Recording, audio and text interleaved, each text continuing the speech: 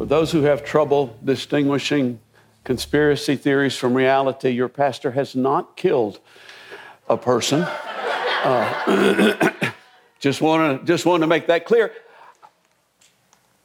That doesn't mean that God can't redeem someone who has. I have a personal friend who is a pastor that has really mightily been used by the Lord, who, was in prison for first-degree murder before the Lord got a hold of his life and really changed things. So God does that kind of stuff. We're going to talk today about presence or presence. I didn't come up with that. Kevin came up with that, and I'm just not that clever. But would you stand with me? We're going to read two verses of Scripture, one from the Old Testament, one from the New Testament, and they both matter. All this took place to fulfill what the Lord had said through the prophet. The virgin will conceive and give birth to a son, and they will call him Emmanuel, which means God with us. For to us a child is born, to us a son is given, and the government will be on his shoulders, and he will be called Wonderful Counselor, Mighty God, Everlasting Father, Prince of Peace. Father, I thank you for your word. I thank you for the power and the life that are in your word. And I pray, Father, that that word would be manifested in every heart and every person who hears what goes forth today. Not because I have anything to say, but I believe you have something to say. And so, Father, we want to hear in Jesus' name. Amen. You may be seated. English is a difficult language, people. For those of you that it's a first language, you're very fortunate. It's a tough second language to get, and for reasons like this. I mean, you have words that you got two letters difference at the end. You pronounce them exactly the same. They mean totally different things. We're just clever that way. As English speakers, we make it difficult. But let's go with the presence with a T first. What do you remember? I mean, in terms of presents that you've received over the years, it doesn't have to be at Christmas time, but in terms of presents that you received, what is burned into your memory as, wow, this was great. This was really important. For me, it was a pair of cowboy boots and spurs that I got. I mean, when I don't remember, I was either 5 or 6 years old. And this is evidence that I've gotten presents that cost a lot more than this. I've gotten presents at more significant times. But the reason why this one is important to me was I got these cowboy boots and spurs, and I was pretty excited about them. And so, I'd walk kind of like this so that my spurs would touch the ground. And we went out in the front yard. It was at Christmas time. We went out in the front yard after the presents, and my dad was shooting off fireworks.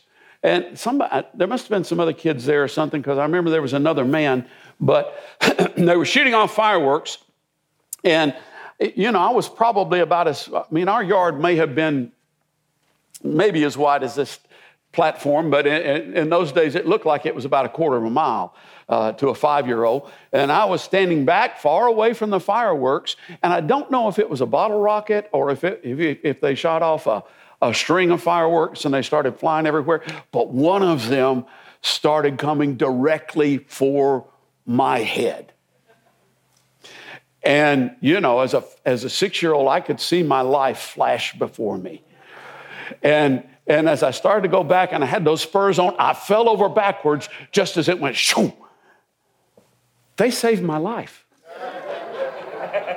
I'm convinced that gift saved my life. So it's a present. It's a present that I remember.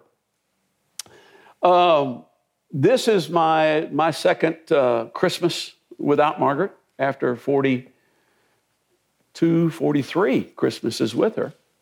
42 Christmases with her. And so last year, obviously, was my first. And in the intervening year, I have 4 people that I consider to be pretty close friends, 4 men, interestingly enough, who all lost long-term spouses this year. And I can tell you that every single one of them would trade every present with a T that you could possibly not just put under their tree, but put over their house and fill their yard with, for the presence that starts with that has a C that's missing in their lives. The presence is a present. That's first thing to know. You know, this season is difficult for many people, not just those who've lost a loved one, someone who's been dear to them over the last year. It's difficult for a lot of people for different reasons. And but let's go back to this guy Joseph. It was a difficult time for him. Now let me just say that obviously it probably wasn't December the 25th or around December the 25th or whatever. But as I mentioned a couple of weeks ago, it's not the actual date that matters. What matters is what you do with it. And it's a very important thing, I believe, for Christians to stop at some point in time and ponder and consider the awesome miracle of Christ's birth. And some people go, well, you know, the resurrection is really more important. Yeah, and the cross is really more important. Yeah, but neither one of those would have happened without the incarnation, without God coming and being with us. And so anyway, Joseph found out that the girl that he was betrothed to was with child. I'm going to assume he was in love. Ever been in love? Anybody? What's wrong with you people? I mean, good grief. Newlyweds back there. Yeah, I'm going to assume he was in love. Now, you know, if you're in love and you're engaged to somebody and you finally find out, well, they're with child and it wasn't me. That's a pretty good lick. That's a pretty good blow coming at you. As hard as this was for Mary, it had to be pretty hard for Joseph as well. And not only that, you know, if he stayed with her, well, what's going to happen? I mean, everybody's going to know. Nazareth is not New York City. What happens in Nazareth may stay in Nazareth, but everybody in Nazareth is going to know about it. And he had decided that he was going to divorce her quietly, that he would put her away quietly. He followed the law, but he was a good man, and he didn't want to expose her to public disgrace. And then he had a dream. Now, I don't buy the notion that all dreams are from God, but clearly some dreams are from God. God can speak to us in dreams. You know, we like sliced bread. We like for things to be nice and neat, you know, so some people go, dreams, they're not from God. And some people go, every dream is from God. No, some dreams are from God. And part of the, you know, some dreams are just, you know, you're just downloading junk. And some dreams are probably from the enemy, and some dreams are from God. And it takes, like, you know, maybe the Holy Spirit to differentiate that, and you kind of have to walk it out. You know, you got to slice your own bread in this particular case, but you got a helper. And so he had this dream, and an angel appeared to him. In fact, it was the angel Gabriel who had appeared to Mary. An angel appeared to him. Now, just because an angel comes in a dream doesn't mean that dream's from God. Paul says over in 2 Corinthians that even Satan appears as an angel of light. He disguises himself as an angel of light. But Joseph apparently had a sensitivity to the presence and the Spirit of God that he knew, well, this one's from God.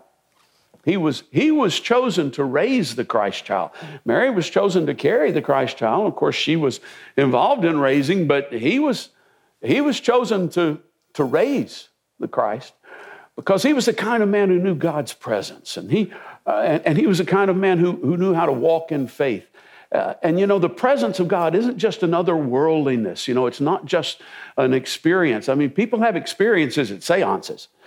You know, people have experiences over Ouija boards and things. Now, the presence of God has a distinct texture, a distinct feeling, a distinct purity about it. And he was told, go ahead and take Mary. Don't be afraid to do this because the child has been conceived of the Holy Spirit. She hasn't been unfaithful to you. And he was also told the name, Jesus, which is pretty cool because I think if you read in Luke, Mary was also told the name. Now, I don't think that Mary came to him and said, oh, listen, I'm with child, but it's okay. It wasn't you. It was the Holy Spirit, and we're going to name him Jesus. I don't think she got all that out. Can you imagine the moment whenever Joseph went, I know how to test this. What do you think we should name him? Jesus. Yeah, God has a way of confirming things. And the reason why this was happening was revealed by Isaiah the prophet. 700 years earlier, we read it, the virgin will conceive and give birth to a son, and they will call him Emmanuel, which means God with us. And we have a tendency to look at this prophecy and kind of go, oh, the virgin birth, yeah, that's a miracle. Well, it is a miracle, but it's not at all the biggest miracle in that verse. The biggest miracle in that verse is God with us. The presence has come to be with us. He has many names. Jesus is the one that we know him by. Actually, that wasn't the name that he would have never heard that word while he was here. He would have heard Yeshua, but it's an Anglicization that Jesus is, and I don't have any problem with Anglicizations because I'm Anglo. I'm an English speaker, but and it means something to me. In fact, it's not just a word; it's a prayer. It's a prayer because it means save. Save. He has many names, but he also has many titles, and the most incredible title that he has, in my mind, isn't Prince of Peace, Wonderful Counselor, Mighty God. Those are important, but the most incredible title that he has is Emmanuel. The angel didn't say, name him Emmanuel. They said that's what he'll be called. He will be called God with us.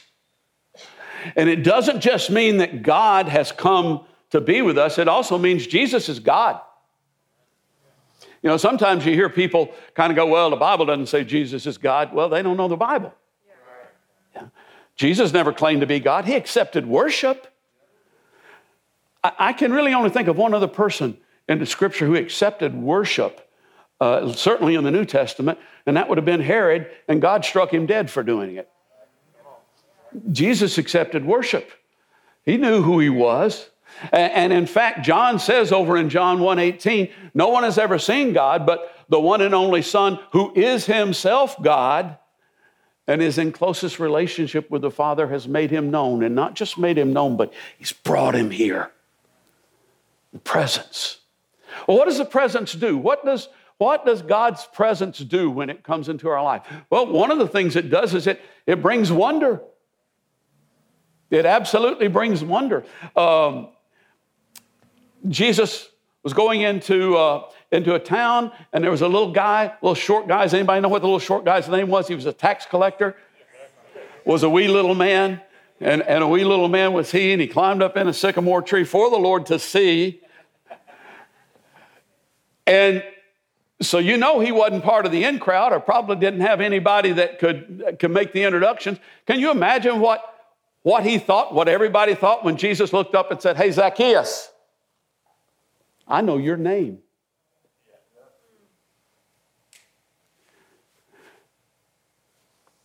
He stopped at a well in Samaria, and a woman came, and he had a conversation with her.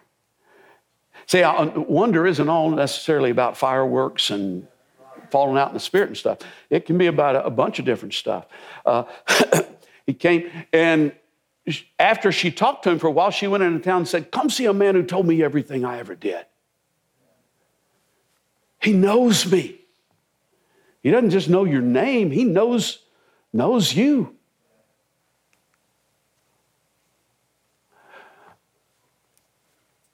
wonder.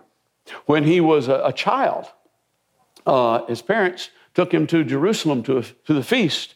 And I don't know how you do this, but they left and forgot to bring their boy with them. And they got a little ways out and they went, "Ooh, we better go find him."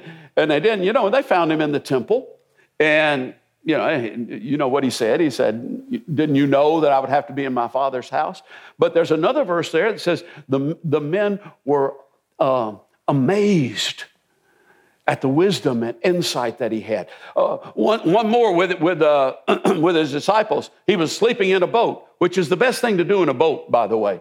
He was sleeping in a boat, and a storm came up, and they went and awakened him and said, "Don't you care that we're going to perish?" And he gets up and he goes, "Stop." And it did. And it says they were amazed that even the winds and the waves would obey him. Counselor. When he comes, he brings counsel. Have you ever been confused? Are you confused right now? If you watch the news, you are confused right now. I'll tell you that for sure. And some people go, "Well, I got to watch the news. You need to know what's going on." You don't find out what's going on by watching the news. Because what's going on isn't what they're talking about. What they're talking about is what God's got to say. He brings counsel. Nicodemus came to him at night. And this guy was a member of the Jewish ruling council. This was a Pharisee. This guy knew some stuff. And he came and Jesus schooled him. And explaining mysteries to him and explaining what's really going on, he said, God loved the world so much that he gave his one and only Son, that whoever believes on him should not perish but have eternal life, have everlasting life. There are people who have trouble with the concept of a God who sends his Son to sacrifice him and die for the world. What kind of God would do that? If your child, your son, your daughter, one close to you, were to give their life to rescue and save a bunch of people, what kind of parent are you if you would be proud of them? That's the answer to the question of what kind of God would send his Son to die for the world.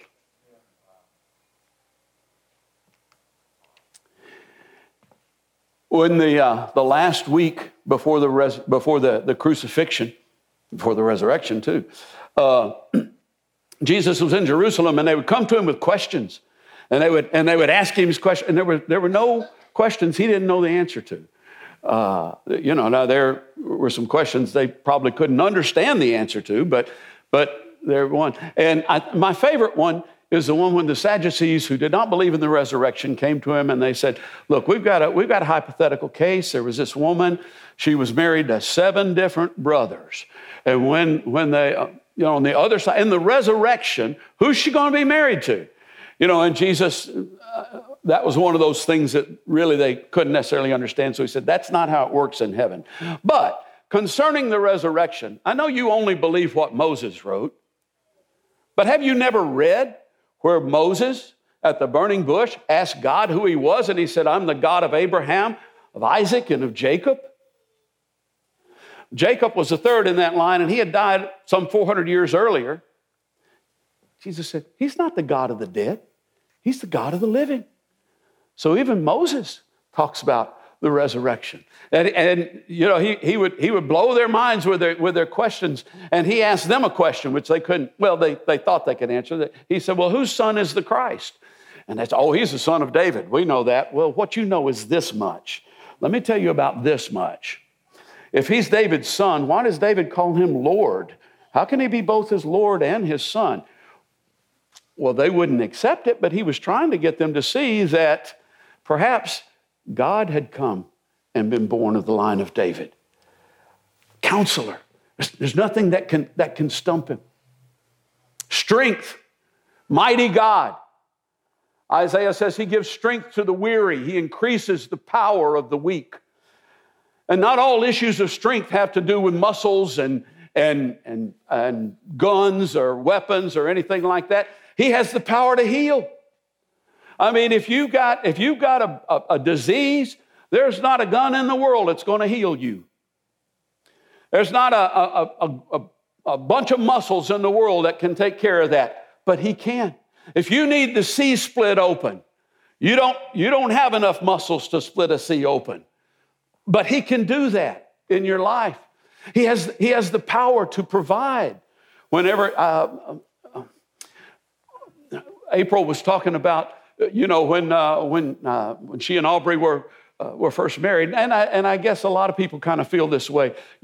Well, we got to pay this stuff first, and then we'll take care of what we owe God next. No. You don't have the power to provide. He has the power to provide. You take care of him first, then he takes care of you.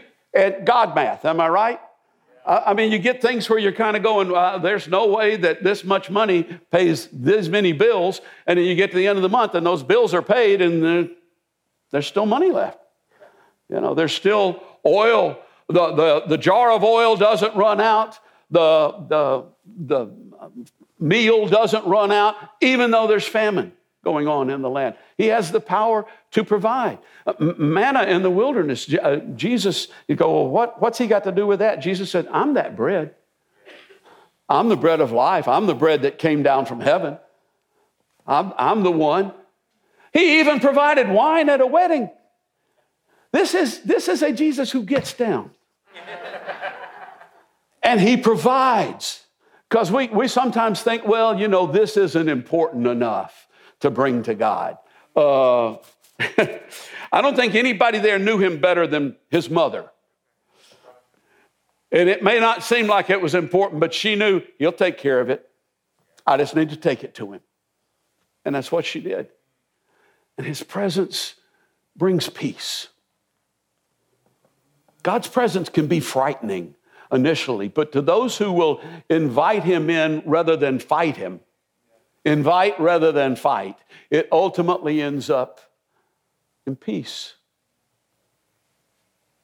What do you want this season? What are you hoping is under the tree?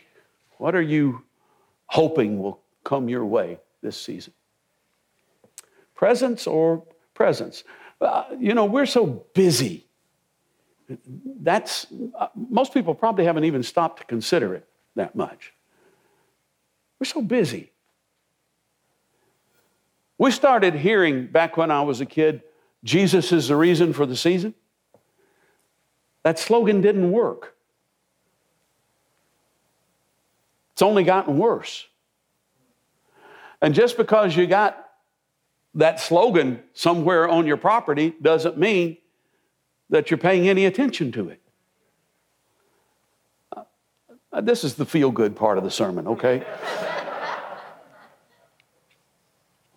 You can have both presence and presence. Many suffer from depression this time of year. And I know that there are a lot of reasons that can happen, but for most people, it's because that hole in the center of their spirit is empty. Even those who at some point have known him, it's empty because we don't have time for him right now. And it can only be filled by him. Now, some don't intentionally opt for presence with a T over presence with a C. But we're so busy. There's so much to do. There's baking to get done, and hallelujah, keep baking, please. I like that. But there's baking. But you can bake. Well, my mom, when she used to be in the kitchen and cook, they didn't have Alexa in those days, and they didn't have Apple Music or anything like that. She made her own music. Yeah. And she may not have known all the latest songs, but boy, she sure knew the old ones. And she sang them.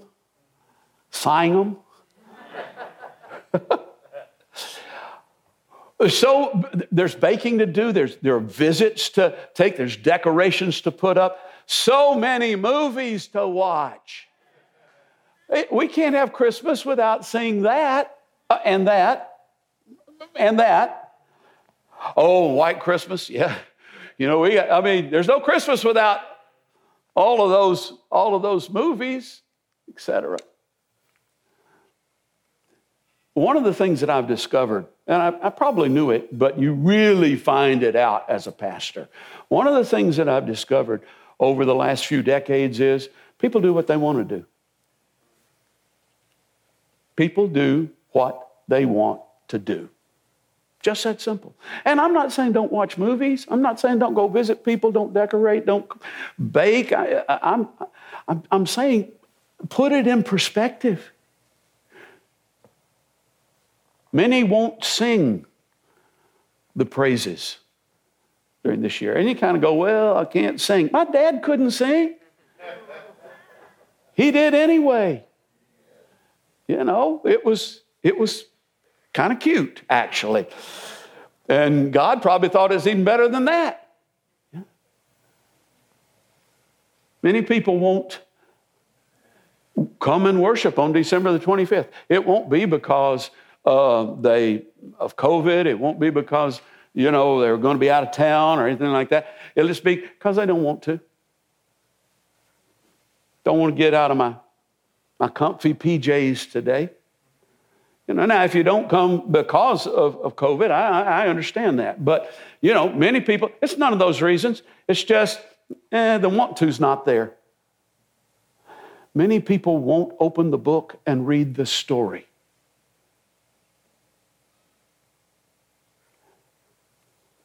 Oh, I know the story. Every time I read it, something new happens. Every time I read it, something awakens in my spirit that wasn't there before I sat down and read it. And especially if you've got kids. Read How the Grinch Stole Christmas. That's a good story. Read that to them. But read the story. Matthew, Luke, those are the two Gospels that contain it. It won't take long. Break the habits. I just know that the greatest present with the T is His presence with the C. Because when He comes, wonderful things happen. They may not be flashy.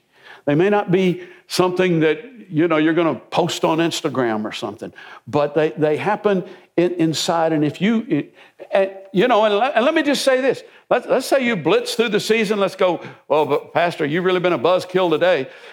Let's say that you blitz through the season and you get to the end of it, you get to the other side and the sugar rush ends.